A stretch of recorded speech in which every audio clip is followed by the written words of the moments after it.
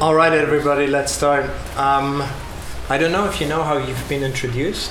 No, you've been introduced as the legendary, the legendary producer of the Strokes album. Right. Of this Strokes album, actually. Okay, right. But as we've just found out, you're a lot more. You're a musician. I can do it all. I make commercials, cat food commercials, dog food. I'm very, wide range. Yeah. And synth collector. Synth collector, yes. So we'll get into that. But everybody, please give a warm welcome to Gordon Raphael.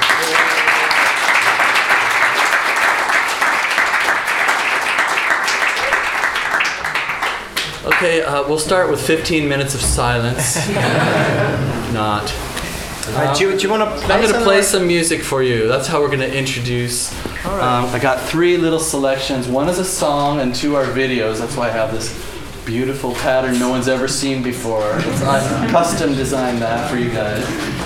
And the first thing I'm going to play you is an early production of my own music from when I lived in Seattle. I think I wrote the song in 1981, and I recorded this in a pretty good studio with 8-track recorder, or maybe 16, I forget, one of those two. And in 1983, and it got played at the college radio station. And I was really happy. I gave them a cassette, and they actually played it a few times. And what's interesting also is that I'm still working on this song. I actually I started a band in Argentina last year because I was working there a lot, and we're doing a whole bunch of songs from this early album of mine. My band was called Color Twigs back then, and so I recorded a brand new version of this song with my band from Argentina, and I've been mixing it all week at my studio in Neukölln.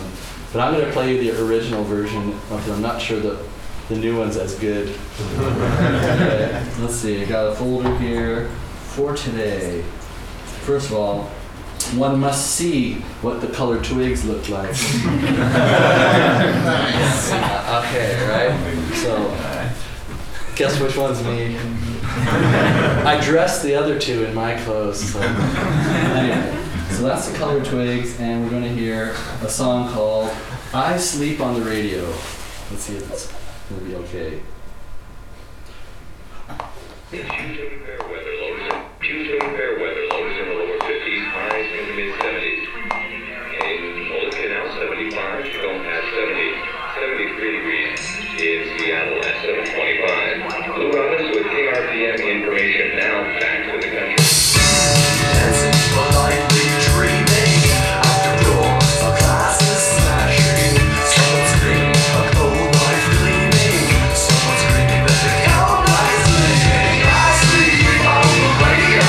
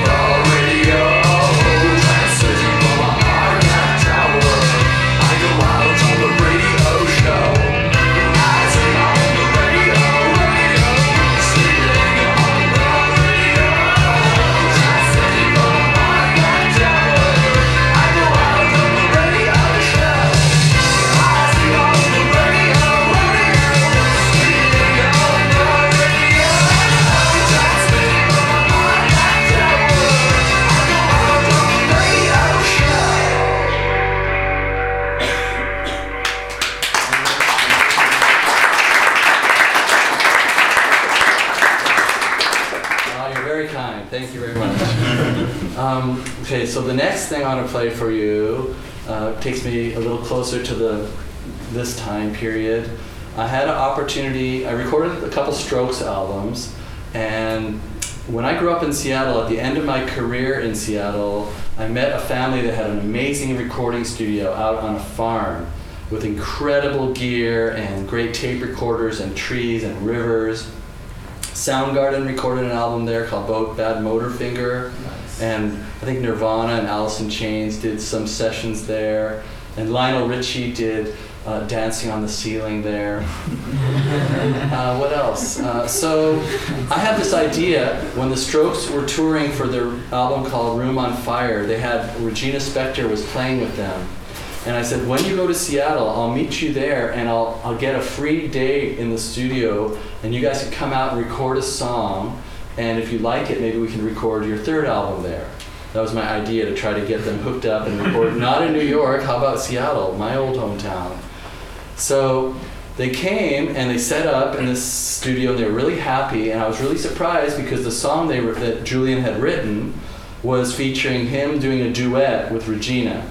So I didn't expect that at all. I just expected that she was on the tour, and I didn't know they were had prepared a song together. And we did all the music inside in the studio, and then when the vocals came, they recorded outside in the on grass with trees, and one was at one microphone, the other was at another, and there's a little dog sleeping in the middle. So really, really awesome. And then I had the idea to make this video because no one ever made a video for it, and I knew a good director in London, and I'd kind of had a lot of footage of various Stroke shows, various Regina shows, Regina doing the song live with them on stage. So I gave him my footage and said, make a video for this and maybe I could sell it to the band and, cash out. So I made this video and the guys really liked it, but they didn't buy it from me, and so, but I still have it. I can't put it online because I don't own the rights to it, because it's not my music, but I want to show it to you guys because it's a pretty cool thing. So how would I do this? I make it big, like this, and make sure it's not going to blow your ears out.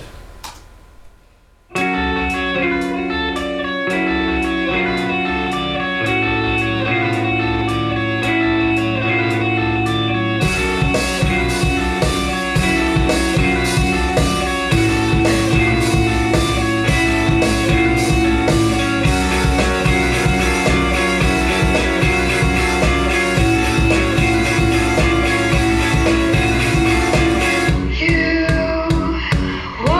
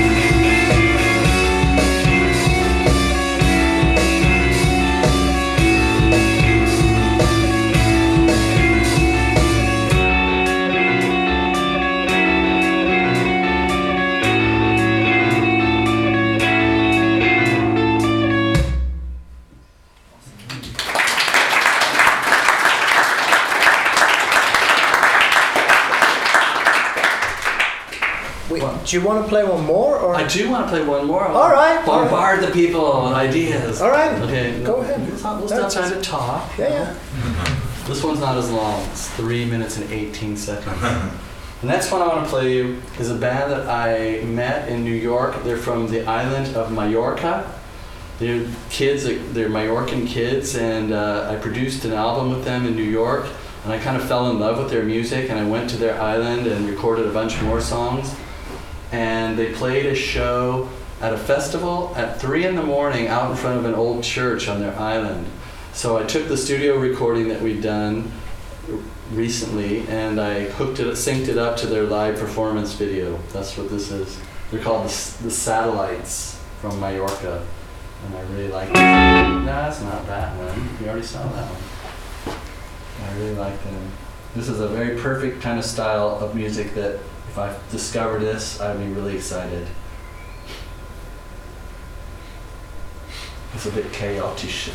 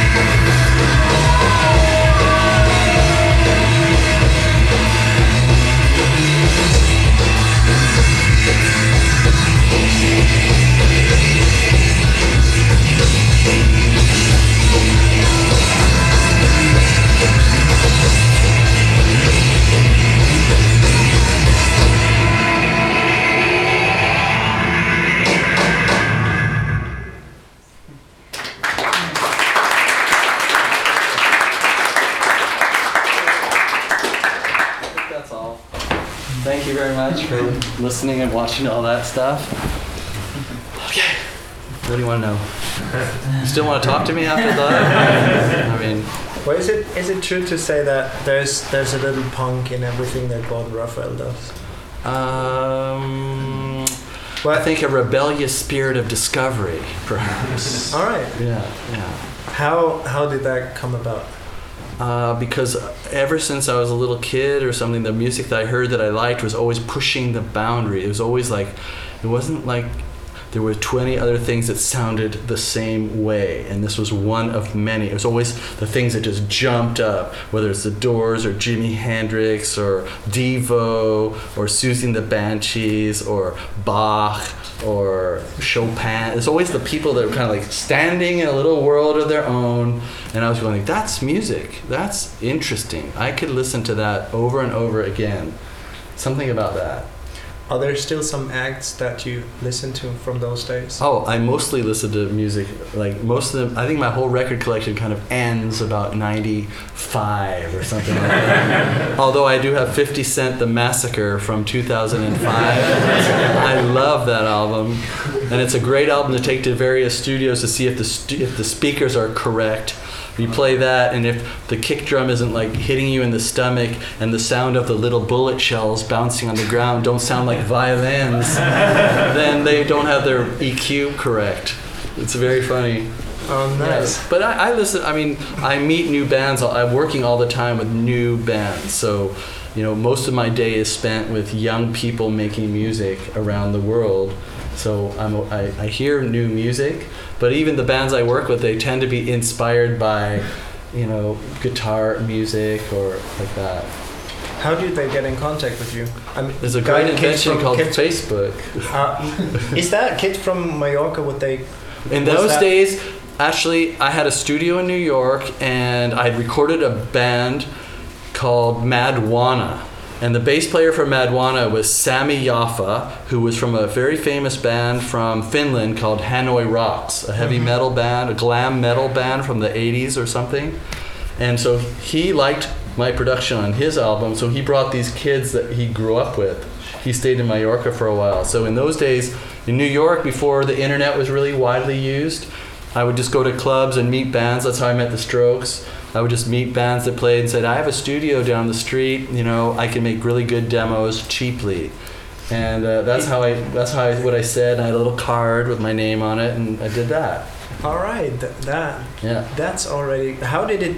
I don't really know where to start. What? I don't know where. I don't want to start at when you were 6 years old and start wherever you want. And they can ask me questions too. How did? Let's say from when you the recording that you were showing us, yes, to that studio in New York, yeah, how did that come about? What made you were a musician first, yeah, right? And I never wanted to record anybody else because my ideas were way too interesting, and I thought, why would I want to work with someone else? And then there was a day in New York.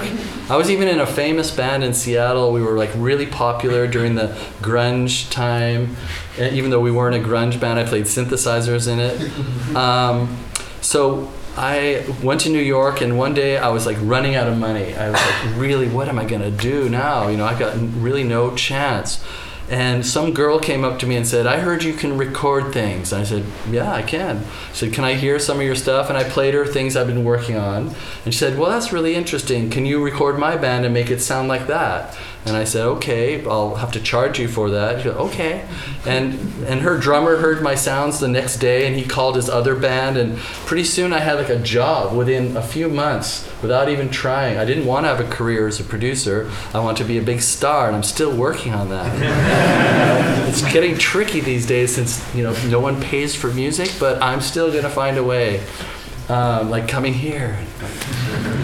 But back then, did you have any gear, any studio, anything? I was actually, when I moved to New York 2 different times. Let's just talk about this time. The time I moved the second time from Seattle was in the year 1998, and I was in a wonderful band with a really cool girl. We were called Absinthe, and she was very smart, and her family owned that studio in the farm. That's how I became friends with her family. I was in a band with her.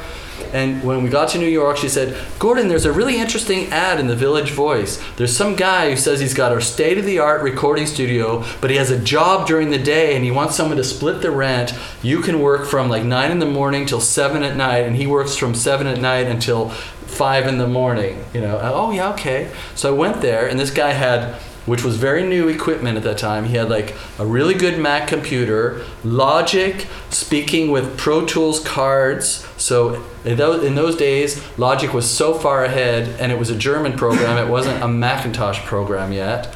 It was eMagic Logic.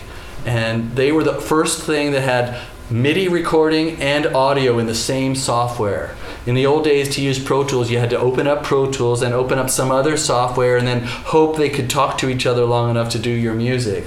But logically, you push one window, you're doing MIDI, one window, you're recording a drum. And it was just so brilliant.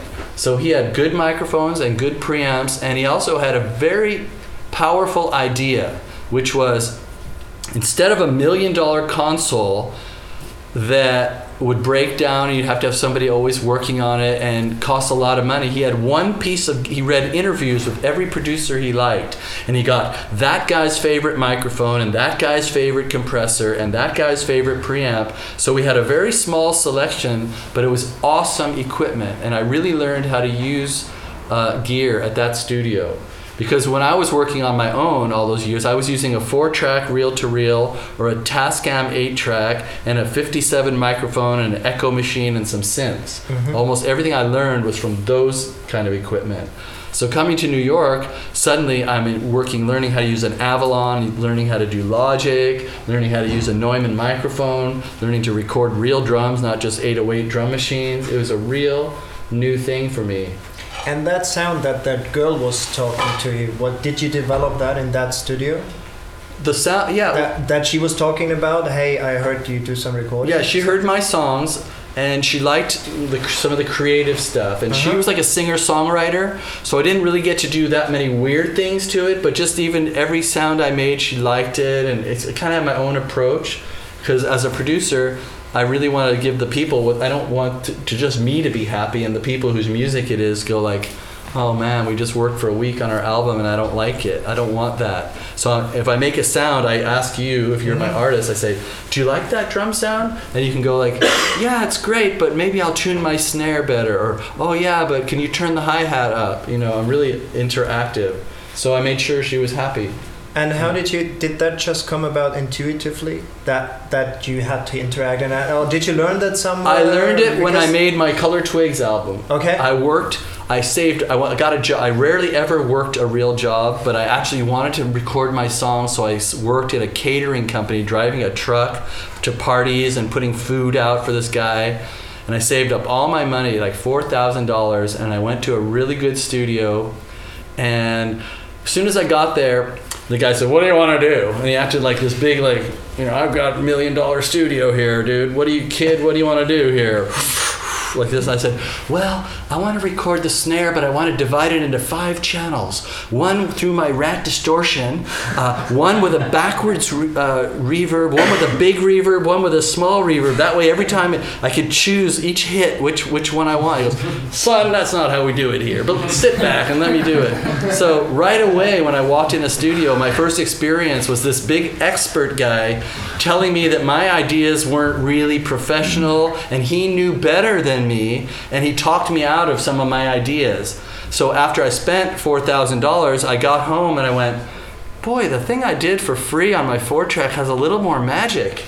You know, there's something about, I mean, his recordings are bigger and cleaner, but I'm not as interested in my little messy cassette recordings that I did with like too much echo and too much. So I figured if I was going to be a producer, I don't want to do that to anybody. I don't want someone to come in, have an idea, and then me tell them that their idea should wait because I'll show them a better idea. Like, I record bands and I already like them. When I get a band, I've already heard their demos and I already know there's some cool singing, the drummer's interesting. Like, I don't want to work with a boring band and try to make them interesting. I don't want to work with a singer who can't sing in tune and use my computer to make it sound. I don't want to work like that. That's not my style. I want to find somebody that's really exciting and put a microphone in his hand and make sure he's comfortable and he hears himself really well and go like, okay, do your magic, you know, and let him do it. And then if he wants to do it again, let him do it again. And if he asks me, do you have any ideas? I might say, yeah, can I make a UFO land in the middle of your song with my synthesizer? And he goes, I don't know, try it. And I go, Beow. And he goes, that's cool. So I like working with people, and I don't like bossing them around too much. And then communication-wise, do you find sometimes that with bands there is almost like sort of a language barrier of how far they are able to tell you what they want? Now that you say that you have that interaction, how do you manage? Sometimes they might say, oh, well, I'd like it different, but can they always express that? Or how do you work around this? It's really a problem in Brazil. Okay. When they sing in English language, but they don't know how to talk to me. I just watch the smiles or the sad faces, like, you know, like that. But funny you should mention that. When I first met the Strokes, I hope all of you haven't read this in interviews before, but I'd like to tell these stories. I had been working in industrial music a lot before I met the Strokes, where everything is really distorted, like to 100, to 10, everything on 10, just completely distorted. And when Julian said, "What can you do to my voice to make it different?" I said, "Watch this." And nuclear destruction. And it was like, and he goes, "That sounds like shit." He said, "What if instead of nuclear destruction, you know how your favorite jeans, they don't have holes in them, but they're kind of comfortable and you've washed them a few times. What if you made the voice sound like that?" I go, "Oh, okay." Like comfortable blue jeans. You mean instead of 10, we go down to like 5, 4, 4.5, 3. He goes, "Yeah, that's really cool." And another great one he told me is I showed him some drum sounds I'd recorded of Fab, and he said, "It's pretty good. It's pretty good. But it sounds like the whole drum set is a yuppie and the hi-hat is begging for 50 cents. Can you make it more the same?" Okay, yeah. It's an interesting example of how different the languages can be. It can be. They don't know to say. But even, it's funny because they brought a guy into those sessions that they called the guru. Okay. And he was like their guitar teacher, and he also knew a lot about recording. And I know a lot about recording, but I don't have a technical education. I have a musical education from playing piano and being in bands. So this guy would go like, he'd just sit in the back and go like, "Hey, Gord, put a little more 4K, put 2 dB of 4K on the hi-hat." And I think, 2 dB of 4K? What the hell? What does that even mean? What does that even mean? Like, he was really accurately describing what he wanted, but that was so, and I still can't tell you, when I hear a sound, what frequency number needs to be turned down, how many dBs. I can find it on the graphic EQ, I can quickly find it and do what has to be done, but I don't have a technical ear of like, oh, there's too much 1,000 hertz in that song, pull that out of the bass, Okay, so, but that might make it easier for you to talk to these musicians actually, and their language. I can talk to musicians because I have been a musician my whole life, and I listen to music, and everyone wants to have their ideas be heard. And it's either louder or booming. It's very rare that someone tries to tell me something and I can't understand what they're trying. And also, if somebody has a weird idea that I'm working with, like no matter how weird I think it is, I'm not going to tell them it's not going to work. It's easier to let them try the idea. It takes 1 minute to go out and pop a water balloon and see if it fits into that guitar solo. And then they all listen and they go like, "No." Rather than me tell them, "No, it's not going to sound good." It takes more time to justify not letting them try an idea than to let them try a harmony, try a different drum fill, try to do a better solo. Just letting people do it, is really a valuable thing. All right. Yeah. So now that you were jumping to that Strokes sound already. Yeah. Okay. You've almost half answered it, but I was wondering, was that sound that was very defining back then? Yes. It was a very new sound to rock and roll. Uh-huh. Did that exist before the Strokes? Is that something that you sort of invented, and then the Strokes came along and you were like, "Oh, okay, that might work," or was it invented with them in a way? The first day they met me in the studio, I said, "What do you want? What do you want to do? What should I think about here when I'm recording you guys?" And Julian said, "Well, whatever people are doing nowadays in recording, that's what we don't want to do." That was the first thing he said. Whatever people are doing now, that's what we don't want to do. So I thought, okay, what are people doing now? Well, in 2000, Pro Tools was starting to be everywhere, which meant that instead of 2 24-track decks linked together giving you 48 tracks if you were Michael Jackson, not if you were a normal person, everybody could do 60 tracks of audio. And so what was every producer doing? They were recording a drum set, editing the living shit out of the drums, and then adding a sample of an 808 and a Bob Clear Mountain kick drum sample underneath. So each kick drum had like 4 parts to it. The real one with 2 mics, the 808 sample, and a Bob Clearmountain sample. So suddenly productions were 60 tracks big, and everything was sounding bigger and bigger and bigger. And so I thought, well, what's not being done? Oh, go out in that room and play your instruments together, all in one room about this big. Just drums are here, amps are here, everybody's there. Go play your song. I'll put up 8 microphones. That's how many inputs I had. And I'll record you guys. Okay. So the combination of them asking for a non-modern technique, and then the big part of that's part of the sound, was this live in a room, all together making noise. No overdubs, no doubled guitars, no tambourines, no harmony. Just one track for each person, basically. Okay. I think I had 3 mics on the drums on the first recording we did. Later I had 5 when I could get another input. And then in the writing of the songs themselves, there's a lot of magic. Because if you listen to the Strokes album, the first one, in the second one, it's made of counterpoint. You know what that means? Counterpoint. Instead of the normal rock and roll thing with somebody's playing guitar, Nirvana style, which I love Nirvana now that I saw that movie recently. You know, big chords. One guy's playing chords and one guy's playing like little melodies. This is just like 2 melodies. One guy's going na na na na na na na na na. One guy's going no no no no no na na na na. It's like Bach. It's closer to Bach than it is Chuck Berry. Okay. And then the bass is doing a do do do do do do do do, and the drums are doing a do do get this do do get it, and the voice is going na na na na na. So you got like 6 melodies going on at the same time, which is extremely rare for rock music. So that already in the writing, there's a very strange harmonic structure to those songs, combined with not a very big sound. That's what the sound of those records are. But then how did you avoid it not sounding like a 1979 television record, for example? That was good idea. That Very was good. recorded quite similar. Yeah, yeah. How did you avoid that? That to make it still very modern at that time. Okay, I think that's a very good question, because if anybody's doing counterpoint and interesting little interlocking melodies, it would be television. I think when I first heard the band and did their EP, the Modern Age EP with the 8 channels, I really thought that I was going to live out my Iggy Pop and the Stooges Raw Power album. That's what I heard.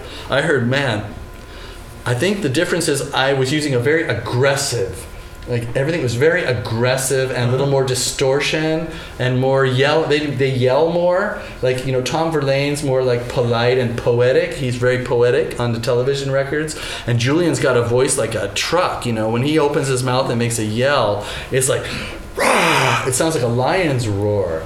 So I think something about the aggressiveness of their music combined with the intelligence of the harmony and me accentuating the distortions and the impact made it have that difference of sound.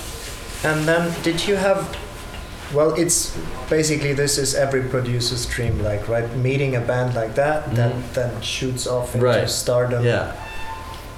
That it was just coincidence, right? It was just coincidence, and to be honest with you, the first time I recorded them, I was enjoying the music, but I thought, these poor guys, they're just born in the wrong time. Because nobody likes guitar music right now in New York. In 2000, the year 2000, everybody knew that acid jazz and like all the rock clubs were closing down and all the DJ places were coming up in New York City and in London. So for some band to come around, you know, wearing blue jeans and playing guitars, it was just like, they're very good, but oh man, nobody will listen to it. I thought nobody will listen to this music. If you put this on any record company desk in New York, they won't even listen to it, and if they do, they'll hear it for 1 minute and throw it in the trash. That was my opinion. So when you met them, they weren't signed or anything? No, they were just kids, and I told them I could make a demo. 3 songs in 3 days. That was my deal. All right, and would you recommend that, like to any young recording artist? I recommend. Would you recommend that going out? I recommend going out and offering to record anybody that you like their music. I don't recommend recording people whose music you don't like, because that'll make you hate your job. So if you find music you find interesting, it's always worth going up to them and asking them. For example, when I first came to Berlin, I went to Werner Krumme's birthday party at Nalepastrasse, right, out at Planet Rock. And that night, he had an extravagant party. It was snowing, and he had lights outside in the woods, colored theater lights, and there was a different band playing in every room. And I went, and I saw a band called Super 700 from Berlin. And they blew my mind. Like, they were so great. And I thought, I should go talk to them. I want to record them. And I thought, yeah, there's so many Berlin producers that are probably after this band because they're obviously fantastic. So I went up there like a fanboy, you know, hi, do you speak English? A little bit.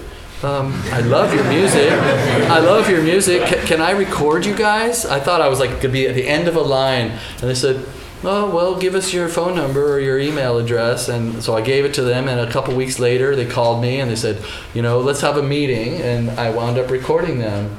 But it's because I like music and I just go up to them and say, like, you know, give me a chance. Do you sometimes face the problems with bands saying, yeah, we'd love to, but we don't have any money? Yes. Sometimes, if the band is like, I'm interested in them this much, and they say that, I say, well, oh, I'm so sorry, you know. And if a band like the Satellites, that I like that much, says that, I say, well, let's go for 3 days, or let's go try 6 days, and let's do something. Because sometimes I just want to hang out with them and watch how they play. I want to learn how that singer makes those sounds, or what those guitar riffs are, or how the band works. And I'm willing to sacrifice 3 or 6 days. I recorded Regina Spektor's album for free. In fact, I had money. I had just gotten money for the first time then, and so I hired the studio, I bought the tape, I hired string players, I flew her to London and New York and back and forth, because I knew that I thought that as soon as I finish this record, I'm going to be able to sell it to a major label and she's going to be huge. That was the only time I've ever felt that way about an artist. Like, when I met the Strokes, I didn't know they were going to be big. When I saw Regina Spektor the first time, when she played one song for me, I was like, oh my God, this girl is going to be gigantic. So, yeah. And it worked out. That one worked out, yeah. So, let's say you were this guy, you had that studio, and you had that knowledge, and how did that? In New York City was expensive back then too, right? Yes. How did it work out for you in this walking around? Yeah. And how did that evolve? It really came from before the Strokes. It really came from the first girl. She came in and did a day of work. It was going to be many days of work. But like, as soon as she came into my studio, suddenly I wasn't going to starve to death anymore. I wasn't going to get kicked out of New York. I started to have money coming in. And her drummer, literally, the first day I recorded her music, she brought a drummer in. And as I set up my 4 microphones and recorded him, he called on his cell phone a different band that he was in and said, this guy can make really cool drum sounds. Can't we record here tomorrow instead of Jimmy's studio across the road? I go, okay. So the next day I had a different band in, and pretty soon I had all these people coming in, sometimes for an hour, sometimes for a day, sometimes 1 day a week for 3 months. You know, I started really working very quickly. Yeah. But you would still go out and do I would to acquire new bands. I think I would go out to acquire new bands, but at that point the word of mouth, just about how cheap the studio was and what the good results were, because I was in a basement studio. The live room was a quarter size of this room, and I had a studio control room about, you know, this big, but inside was like a really good Manley compressor and a couple good Neves and an Avalon and a Kurzweil and a couple good microphones. So even if it was small, I could make good sounds. Now, if you weren't that lucky, because that was also a coincidence, right? Yeah. There was a studio there for you, and you just walk in and everything's there. Yeah. Well, what would you have done, or what would you recommend? Because many people don't have like 20,000-40,000 to invest in the gear, in gear. Okay, well, first of all, we're living in a time, like in those days, that was the end of the old model. Like, people still thought if I spend $2,000 and I make a demo, I could get like a $50,000 or $75,000 record deal. That's people like. I grew up with this dream. You know, if I write the right chords together, then I'm gonna be like Led Zeppelin with my own plane. That was like high on my mind all through growing up. You know, I'm gonna practice my scales so that I could wear fur coats like Keith Richards. That was my big idea, right? So by the 2000s, this was like kind of the end of that time, and pretty soon after that, it's like all the big studios were closing down, all the labels were like running out of business, Napster was taking over, iTunes, whatever, YouTube. So now we live in a time where not everybody you're gonna like their music is a rock and roll band. You know, it could just be a guy with a laptop using Ableton and Native Instruments, and you guys think, you know, I have learned and I've found some stuff, I could even help him. So you don't need to have all that other stuff to record a drum set. On the other hand, if you're in a recording place and you're learning how to use Neumann microphones and Neve preamps and compressors, then you could say, like, come to my school studio, or, you know, and we do a demo at night, and then if you like it, then we save up some money and we go to some Berlin studio. There's ways to build it if you want to. It's all about what kind of music you want to work on, what kind of people you want to hang around with as your job, you know. The Strokes were the changing moment then, right? They were definitely the changing moment. How did that? What changed? What changed? Suddenly, instead of me having to, I don't know, look as hard for jobs, like lots of jobs were coming to me. Like I went to England after that, where the Strokes were, that was the #1 place for them. And the Strokes did something very nice for me, which is they put my picture this big on their CD. Their picture was this big, and my picture was this big. So I don't know any other producer that's had a big picture of them on a record. But so when I go to towns, like people, hey, there's that guy from that record, let's give him a CD, and invite him to a party and give him a job.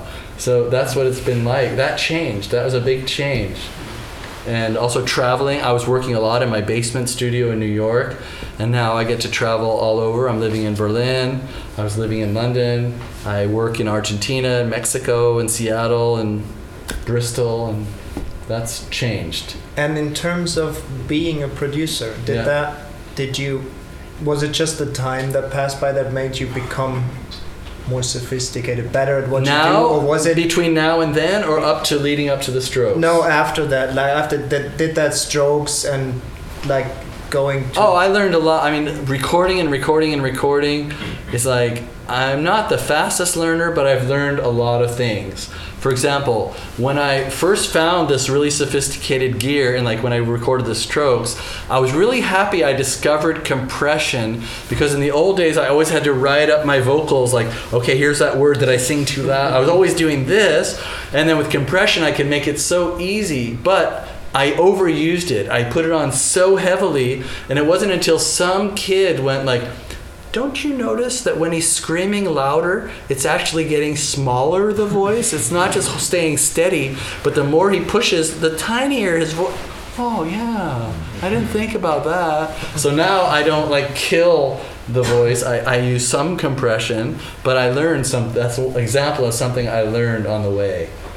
And I learned a lot. I mean, I learned from the bands I work with too. I never thought I would learn from other people, but like just the fact when the bands tell me, no, push up our vocal, push it up, okay, that's where we want, learning where people want their snare drum to be, or how they want their guitars pan, like all those things are very interesting to me, and they help me with my own music.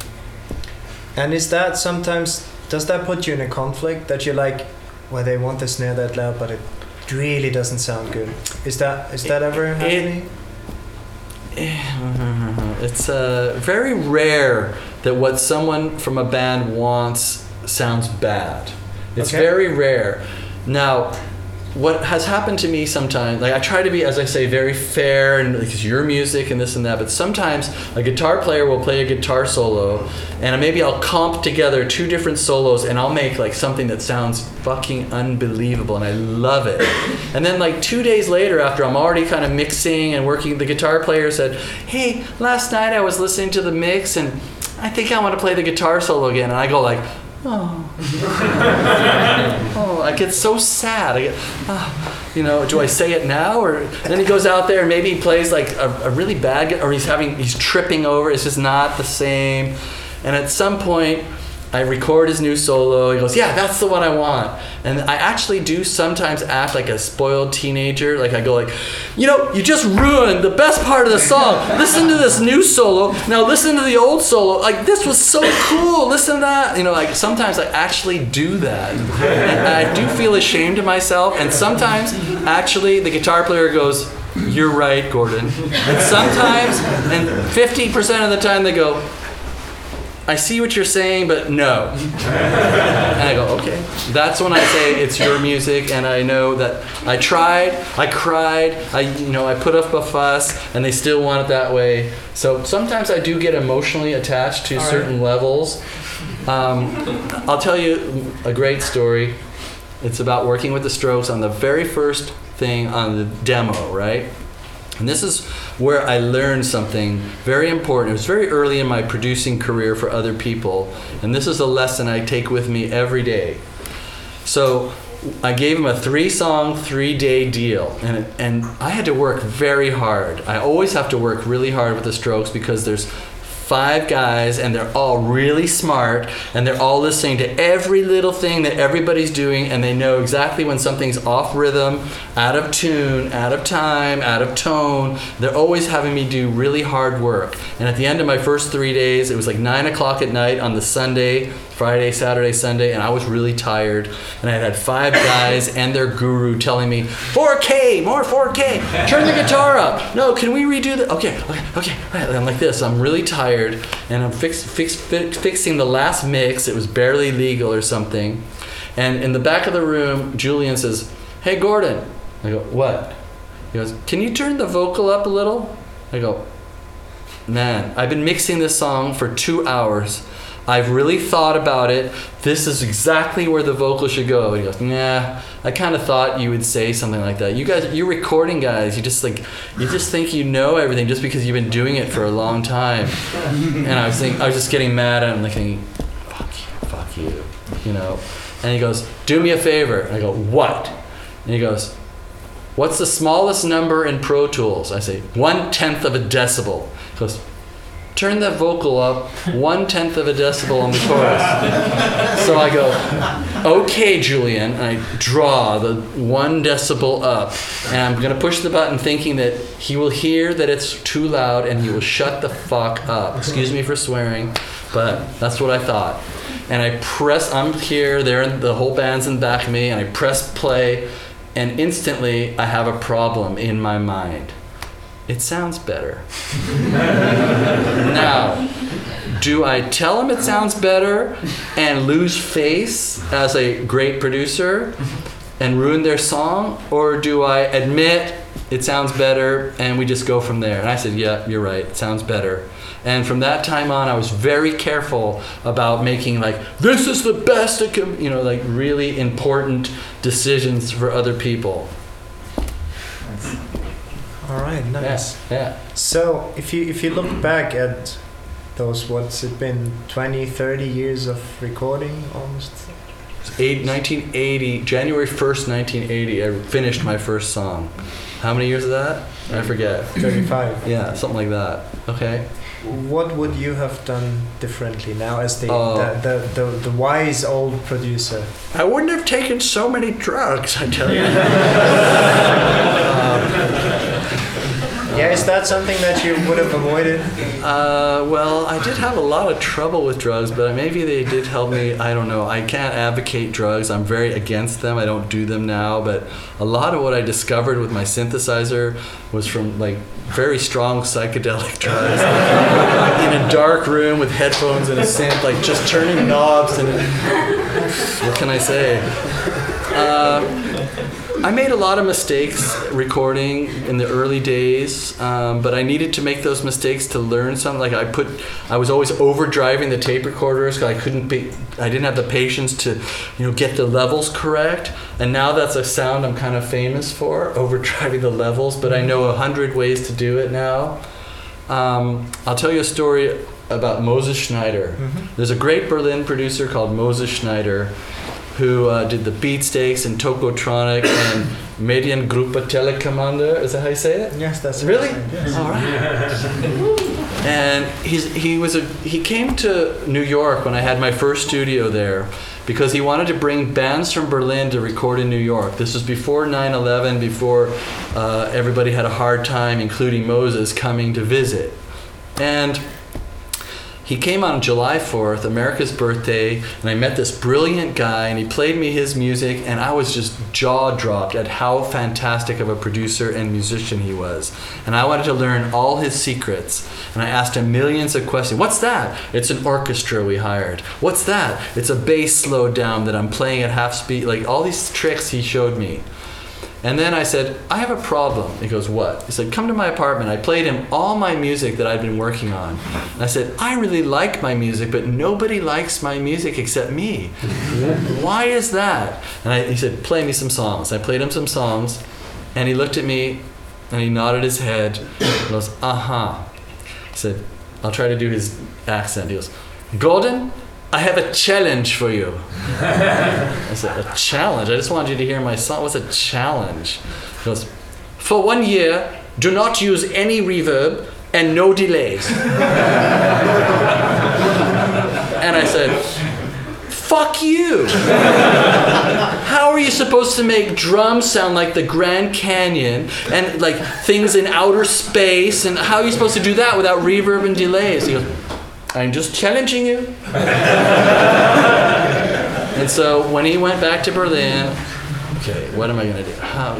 And I figured out how to use room microphones and compression. And right about that time, I met the Strokes. And I recorded everything I ever did with no reverb and no delays. And what do you know? So that was a little piece of advice that really helped me. Because when I was starting out, I was using a Yamaha 8-track PA mixer, a 4-track reel-to-reel, and a 57 microphone, a synthesizer, an Echoplex, and a phase shifter. And so every single track I did, whether it was an 808 snare, it had phasing, chorus, flanging, delay, and reverb on it because it just sounded kind of crazy to me, all these different things. But when you add up like 24 different layers of too much effects and reverb, it just sounds like a sandwich. So I think that was a very useful piece of advice that kind of saved my life, I think. Now, you've never had a classical recording education, like you said. That's right, yeah. And you learned a lot on your own. Were there some other moments where you were, something like with Moses that happened, where you really actually learned something from someone where you'd say, oh, I'm still doing that, or that was a great thing that that changed something? I don't think I've had... I mean, I've read a lot of articles and stuff, but I don't think I've really had too many other moments where an outside source, helped me with a breakthrough.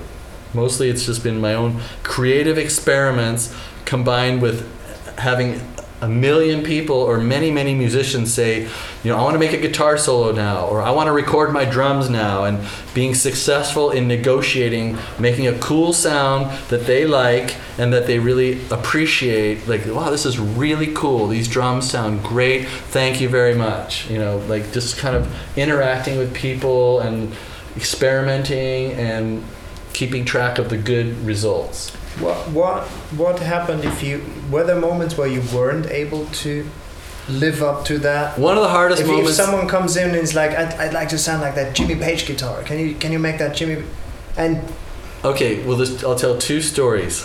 One is that when we were working on "Room on Fire" by the Strokes, the guys were kind of laughing in the back, and I said, "What's up?" And Julian said, "Before we start this song, Gordon, we want you to make the same kick, snare, and hi-hat as this." And he put on Billie Jean by Michael Jackson. And I'm going like, that's like what's his name? The producer. Bruce Sweden. No, that's the engineer. Come on, the great Quincy Jones. That's Quincy Jones with $1 million budget and some big giant Hollywood studio with who knows what. And I don't know how they did it. But basically, it took me, I think, 3 hours of turning every knob and trying everything I could do. And then they said, okay, you did it. That sounds great. And then they never even used that sound. After we recorded it, they said they wanted me to change it, but I actually worked. That was a really hard, sweaty moment. Later, of course, when I wasn't a Michael Jackson fan yet. Now I'm a giant Michael Jackson fan. I read a lot of stuff. Bruce Sweden built a wooden box around the kick drum for that record. A wooden box with a microphone inside it so nothing would go in and it wouldn't go out. So, but I didn't build a wooden box. I just used some microphones and some compressors and EQs and came close. But that's a pretty good trick. So that's one thing. And then I've been fired from a number of jobs because bands were either not happy with the way things were going. But I went to record a band in Norway. And it was a very cool rock band called Pirate Love. Very interesting players. And this guy picked me up in a 1970s Japanese car, and his whole house was decorated in 70s, and he had more recording equipment than I did and more guitars, and wore all 70s clothes, and his girlfriend looked like a 70s it was like this whole blast from the past. So we went and we started recording, and on the second day he said, Gordon, I'm having some trouble with your work. And I said, what do you mean? He said, you're just putting microphones in front of these instruments and like recording. I go, yeah, that's what I do. He goes, I was hoping you could show me all the Phil Spector stuff, with how he got all those sounds on those early records. I said, I don't know how Phil Spector records. He said, no, I'm sorry. I could put microphones in front of instruments. And he fired me for that because I didn't turn enough knobs. But I only turn a knob if it needs it. How'd you cope with that? I've gotten fired. Do you remember? Sorry. What? Do you remember the first time you were fired from a job? Do you still remember? Well, I got fired from my first bands because I couldn't keep time. That was already like your first band. You're 13 years old and your best friend fires you because you can't. Because your piano playing is like getting slower and slower. Like so, I've had a life history of getting kicked out of bands and fired. Like it always feels the same way. Even if some 18-year-old kids, I've got fired from 18-year-old kids in England before, and it feels like I'm the little 13-year-old kid getting kicked out of my first band. It's always like, and how do you cope with it? I don't cry. You don't cry? I cope with it by like, okay, I feel sad. I try to reason with. I try to tell them like, "Are you sure? This sounds good." I try to talk to them out of it a little bit, and then I kind of like pack my stuff up. Have half of their money in my bank account. I'm glad the 50% up front thing worked out okay. And I kind of go to the airport. Did that also work out before the Strokes? That 50%, that like as an advice, like that deal thing of having an advance of 50%? I usually worked by the day. Like a band would come to me. It was very rare that I did an album. I would do like a day of work, and at the end of the day, the band would pay me. And it was very rare. I didn't get fired during that time. Everybody's really happy in those particular years. I got paid on time. I never worked for a label. The bands would just like pay me, and it worked out really well. Now, just a short excursion okay. into the business side of things. Oh, what's that? Okay. Do you have a management, for example? I don't have management. I had management. I signed a management contract the day before I recorded the very first Strokes album. This guy told me that he managed Brian Eno and all these people. He invented producer management. And this guy did zero work, never got me anything, and got like something like, I don't know, $10,000 a year for 5 years off me that I owed him because he was my manager, and I hated him so much, and I wrote him evil letters, long, how can you sleep at night, you shark, you shark, you shark. I wrote him very mean things, and I haven't found a manager since then, so I wouldn't mind having a manager. In general, you would find it useful still? I have an agenda. even when I met him, I said, I have an agenda. Like, bands find me. I don't necessarily need someone to bring me bands. I don't want to work with U2. I usually don't want to work with any famous established bands because I don't think most of them are boring. You know, I like working with young bands. That's fine. But when I record these bands, why don't you take them to a label and get them signed? Or why don't you help me with my music or my own label or my website? You know, somebody can help me do the other things. That's what I really want. I haven't found anybody ever that could do those things yet. But does it take up a lot of your time? Does it take up a lot of your time? It doesn't take up a lot of my time. I don't get 5 requests a day to work. I probably get a request every 2 weeks. Like every day some band from somewhere sends me things like, hey, here's our new EP. We'd love you to listen to it. And maybe I don't have time for that because I just spent all day in the studio or I'm working on my own music. Sometimes I do, but many times I don't. But any band from any town in the world that says, our band wants to work with you, would you check out our SoundCloud page? Well, even if I'm tired and I've been recording all day and I'm about to go to bed, I'll at least listen to 35 seconds of that band to see if it's something that I could possibly work with. You know, and many times it is. It's very rare that I say no. All right. Usually the bands that contact me, they want a certain kind of sound, which is to play their music. They don't want, like, I don't get contacted by super pop bands or, you know, bands that are nothing to do with my style or my interest. That's cool. And so the amount of people that talk to me, I still have to communicate with them, but it's not too much. Okay. I can do it. And did you after the Strokes? Did many people contact you and say, hey, can you make that Stroke sound on our... I moved to London right away. I went to London to visit the Strokes playing there, and I met lots of people, including the Libertines, that wanted me to record them. And for the first 2 years I lived in London, everybody wanted a distorted drum sound, a distorted vocal sound, and a really small sound. And then it doesn't happen too much anymore. That sound wasn't so in demand anymore. Yeah. So, where are we time-wise? Hannah? She's gone, right? What time is it? She had to go to sleep. What time is it? 20 after 8. Okay. I'd say we one last question is that might be of interest. Is Gordon Raphael taking interns? Interns? The sad fact is that though I've lived in Berlin for 10 years, I don't do a lot of work here. However, I work on a lot of my own stuff at my studio in Neukölln, and if someone wanted to check out some stuff, I would show them.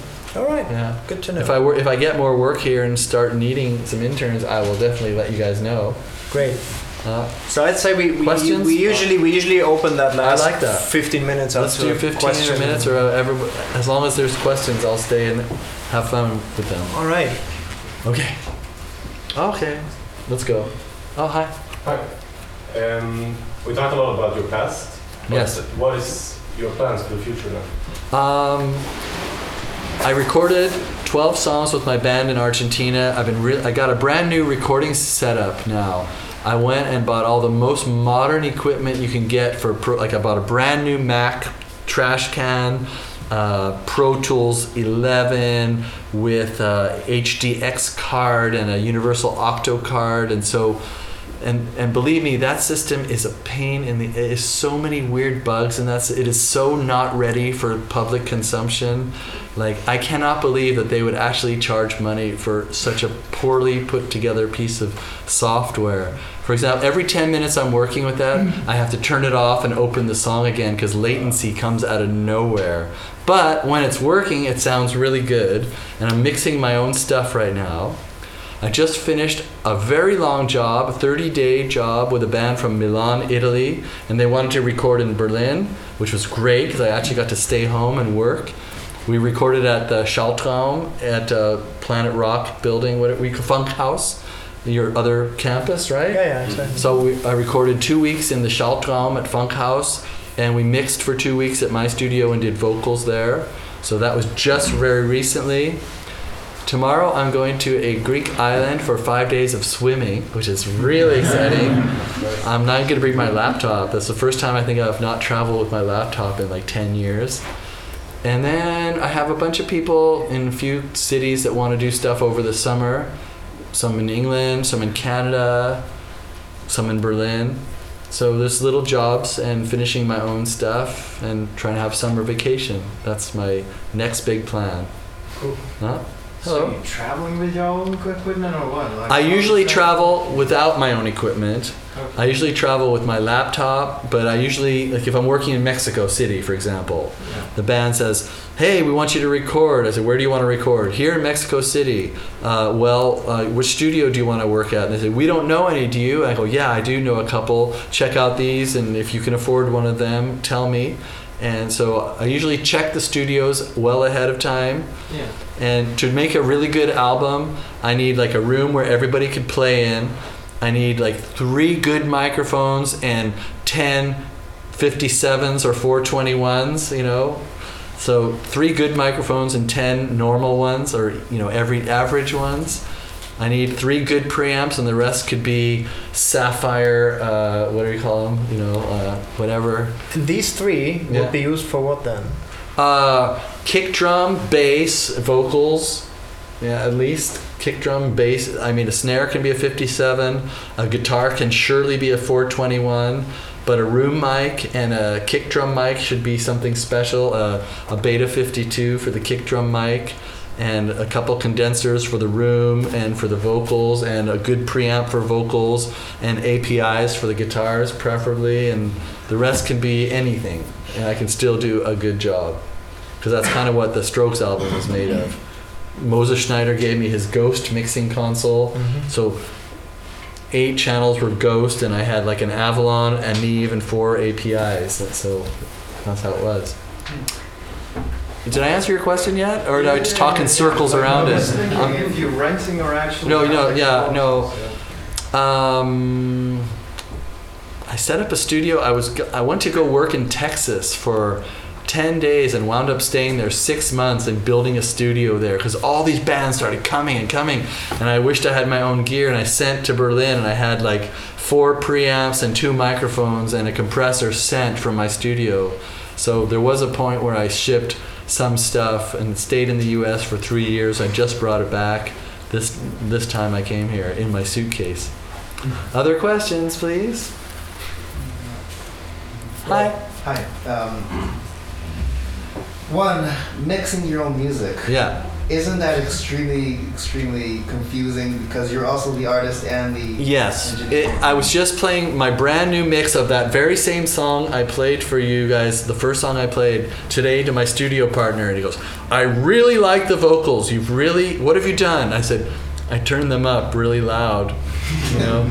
And he goes, yeah, there's so much more energy from the voice. And I know that because all the bands I work with want the voice where I put it. But for me, it's so excruciating to bring it out of the mix. It is like, really, like, I know what I'm saying, and I know how silly I'm being, but, but it had to be done. I had to do it because I'm tired of people ignoring it. So I just brought it out, and my partner, he's in a band called I Heart Sharks. I don't know if you've ever heard of them. They're a Berlin band. They're really cool.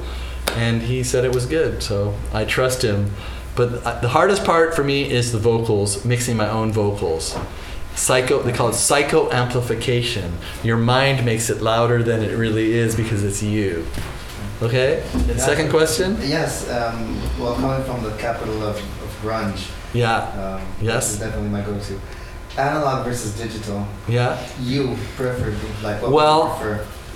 To be honest, the way that I prefer to record is analog preamps, microphones, cables, guitar amps, guitars, human voices, a room, noise. That's all analog.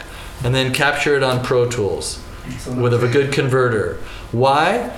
Because if a band of kids from Belgium or Seattle or Berlin wants to make, what do you want to do, guys? Well, we have enough money for 9 days. How many songs? 12. Okay, we can do this. Can you play your songs live? Yeah, we practice really hard. We can play them all live really well. Okay. So, if I'm using tape, just rewinding the tape at the end of each song is going to take up about a third of their budgeted time. Is just rewinding, let alone Well, now that I put the tape on, I have to reset the drums so you can sing. You want to add that tambourine? Well, here, let me put the drums up. That takes like 10 minutes. Put the guitars on. So the time constraints for tape, even though there's a perceived benefit sometimes for the sound, it's just not feasible for the budgets I'm working with or the kind of artists I'm working with. I'm going to tell you one absolutely outstanding story about the Strokes and Gordon Raphael with tape recorders, okay? When I moved to London in 2002, every studio, they were taking me all the bands that were hiring me were bringing me to classic British studios, and they all had tape decks. And that's when I started Regina Spektor, and I said, wow, this is going to be great. For 1 year, or for now, I don't even want to look at a computer anymore. I'm going to record everything on tape. And I did. For 1 year, I recorded on tape and mixed on Pro Tools. Put it back on the machine, mixed it. So at the end of that year, 2003, the Strokes invited me to New York to a big studio that had a tape deck to record Room on Fire. And I said, hey guys, you want to record on tape? I've been recording everything on tape. And Julian looked at me and said, we usually don't have good results with tape. I said, no, you haven't done it with me. I will show you. And he rolled his eyes and looked at the ceiling. He said, okay, whatever. So before the Strokes record, they get every sound perfect, like the exact tone on the amp, the exact microphone and preamp and EQ sound on high. Everything has to be perfect before they will start recording.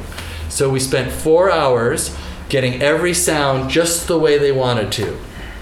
The band was out there. Julian, the singer, was sitting next to me in the control room. And I said, okay, guys, play the song. And I pressed play on the tape recorder, and we recorded the song, okay? And then the band came in, and Julian's sitting next to me, the band's sitting behind me. And I say, check this out. And I press play, and I'm listening and going, that sounds really great. Wow, that's so cool. And at the end, I look at Julian, I said, what do you think? He goes, what do you mean, what do I think? We just spent 4 hours getting the sounds exactly the way we wanted, and that fucking machine changed every single sound.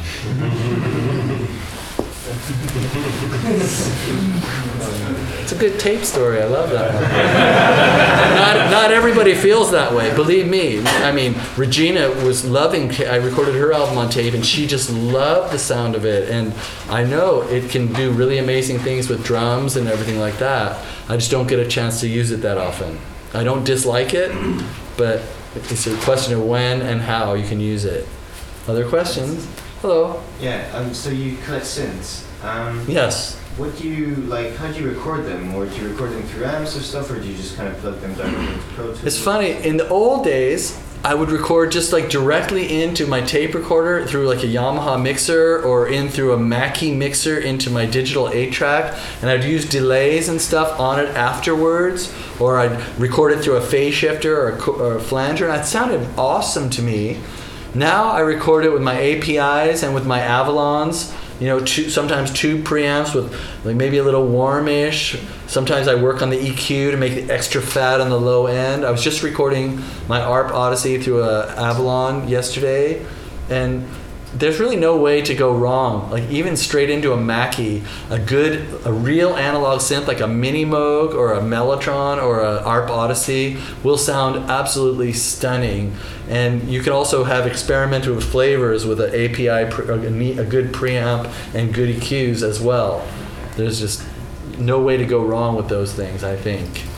And do you sort of ever use VSTs or use when I'm on the road, I'm in like Mexico and I want to make a flying saucer land in the middle of this rock band's middle eight, you know, I go, hey guys, I want to make this UFO. How are you going to do that? And I pull up my Oddity by G-Force, which is exactly a great replication of my ARP Odyssey, and I go like wow. So there are times when I don't have a Mini Moog around and I use the Arturia Mini Moog, you know, and it does that low end bass thing. There's no problem with that. But when I use my real Model D and I run it through a Marshall or something, there's some extra magic that comes from the real ones. But there's a time and a place for the VST when you can't bring your 1970s Mini Moog on the plane with you and have the guy throw it in the, you know. But in the studio there are no more digital units, but they're just the Pro Tools and you don't... In mine? Yeah. I do have some VSTs in my computer, and mostly I'd say almost all the time in my studio, I will replace my fake Selena with my real Selena strings. I'll replace my Arturia with my real Moog. However, that being said, that's for my music. There is something about VST synths and digital, like the new Voyager. Like if you compare a Voyager to a Model D Mini Moog, it's a very different sound. Even though it's made by Moog and it looks the same, it's just completely different. And there's something a little bit happier and younger and a little bit more modern with modern VSTs and modern synthesizers. I have to say, when I use a Moog or my art, there's something very, it sounds like a fossil. It sounds like a dinosaur. It kind of groans and it's a little bit out of tune, a little wobbly. It's not so tight and so fresh. It's not really fresh. But most of the time people go like, wow. When they hear it, they go, wow. When they feel that feeling from them, there's something very special about it, but it wouldn't help every kind of music.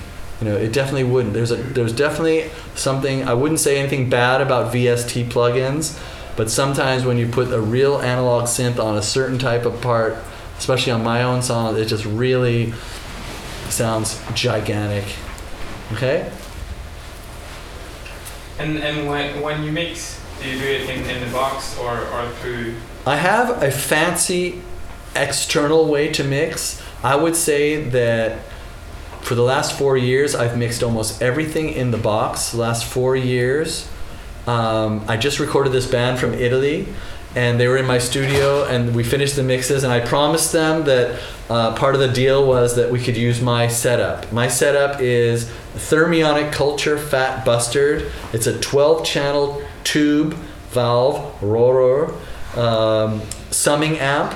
And it's got a red attitude knob, and when you have the attitude on 0, it's like the most clean hi-fi tube sound you've ever heard. And when you put it up towards about 4, it starts to sound like you're running your mix through a Marshall. And when you put it on 6, it just sounds like you're frying it in deep oil. And somewhere around 3 is a happy medium where the sounds blend together and it's still clean and punchy, but it sounds different. And then I use a SSL compressor after that, very lightly, just a little bit, not like that, but just a little bit. And of the 12 songs we did, this band from Milan had excellent ears. They could hear everything, all of them, could hear every little detail all the time. And 10 songs they preferred on the Thermionic Culture bounce, and 2 songs they preferred the straight in the box bounce for whatever reason. So it's good to be able to A and B. Okay. So it's sort of like coloring at the end.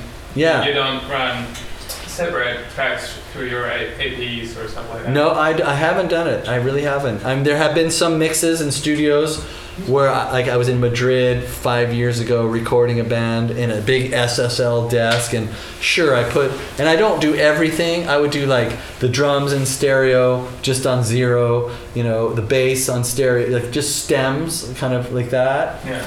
And ran it through like the SSL that way, and I was really happy with that. I've also I was in Argentina, and I finished the mixes in the box, and they had one of those Toft Trident boards, those things? Ever seen those? They're like a reissue of the Trident mixing console. It's a modern thing that's supposed to be an emulation of an old mixing console. And everything we ran through that sounded really bad. It just did not work. It was really a nightmare. So the in the box won every one on that one.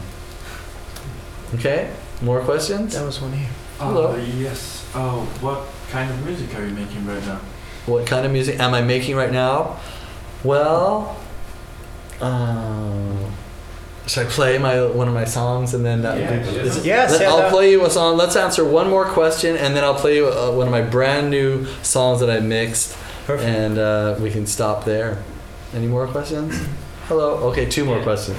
Yeah, let the students go. Okay, you first, gracious man here. And when you use room microphones, yes. How far you place it from the source? I like to just put it somewhere And then the next song, make a big scene like, hey, look, I'm actually coming into you guys, and I move it somewhere else. And at Schaltraum, I put it under a lamp one time, just like, what's it gonna sound like under a lamp? Like, that was funny. The one thing I don't want, I have only one general rule of what I don't want from a room mic. I don't want it to be a cymbal amplifier. The last thing I need is more cymbals. So I'm very free and easy. I'll put it under the table facing a corner. I'll put it, in a weird place because you never know what you're going to get. And sometimes I often have 2 room mics. I don't usually make a perfect stereo. This is what the band sounds like in stereo. I don't use it as a stereo thing. I use it as sometimes I'll use a room mic, maybe one of them, and just put it really compressed or distorted in one channel, like somewhere in the background where you hear something weird. Like if you take it away, it sounds like a normal recording, and if you put it in there, it's something weird magic's going on. So a room mic to me is like a mysterious spice that you can use later to make the sound weird or three-dimensional. But I don't want to listen to it and hear mostly like, if I do get that, I'll EQ that out like all the way and then boost in the middle and make it sound like, something like that. Anyway, other question? Yeah. Do you have a favorite mic for vocals? I do. I got to use a U67 a lot for my own vocals in Argentina, and I really like that one. But in my studio, I was at Just Music when it was at the Culture Brauerei. Does anybody remember that? Yeah. The former play, and the manager came up to some guy who worked there came up to me and said, "Hey Gordon, this guy just walked off the street with a really great microphone. He wants to sell it to the store." Now, our boss will just mark up the price, but I think you could use this microphone. I go, "What is it?" There's this Neumann, I think it's called a 170R. And it's made so that, I don't have the control to do this, it's made so that the producer can be in the control room with a remote control and switch the patterns remotely. I don't do that, but this little microphone is so cool because I have a Neumann U87 that it was my favorite microphone of my best mic I ever had. It was really the most expensive mic I ever bought, a really good mic for everything. But this 170R is kind of a younger, it's got all the quality and all the detail of the U87, but it's more young sound. It's not so old sounding, and you can put it right up to a bass amp or a kick drum, and it's just magic. I really like that mic for singing into. So there you go. Any other questions? One more question. You. Yeah. Earlier, Flo asked you really creatively, that television sounded like the Strokes records. Yeah. What do you think in this regard of music repeating itself? You've seen 35 years of it, or more. What do you think will be like 35 More, because I years? listened to music for a long time before I recorded music. Right. So 25 or 35 years from now. Yeah. What do you envision that could be going on? I have no idea. I'm not a good predictor of things. I'm a big believer that music is a very potent, magical, spiritual force. It's not only a commercial thing to sell T-shirts at the mall. I think that human beings somehow need music, and it's got a magic power that will never leave. As long as there's humans, there'll always be music. Whether or not the next trend is going to be people in the forest hitting sticks together and rocks, I don't know, or plugins. I'm not good at predicting the future. But I really firmly believe in music and that it's very important and worth sticking with. That's all I know. Yeah. And that is a really great last word, I think, for the lecture. Okay. So let's maybe I'll show you a song I made recently and mixed. It's another one with a band from Argentina. Let me see where it is. I hope I can find this.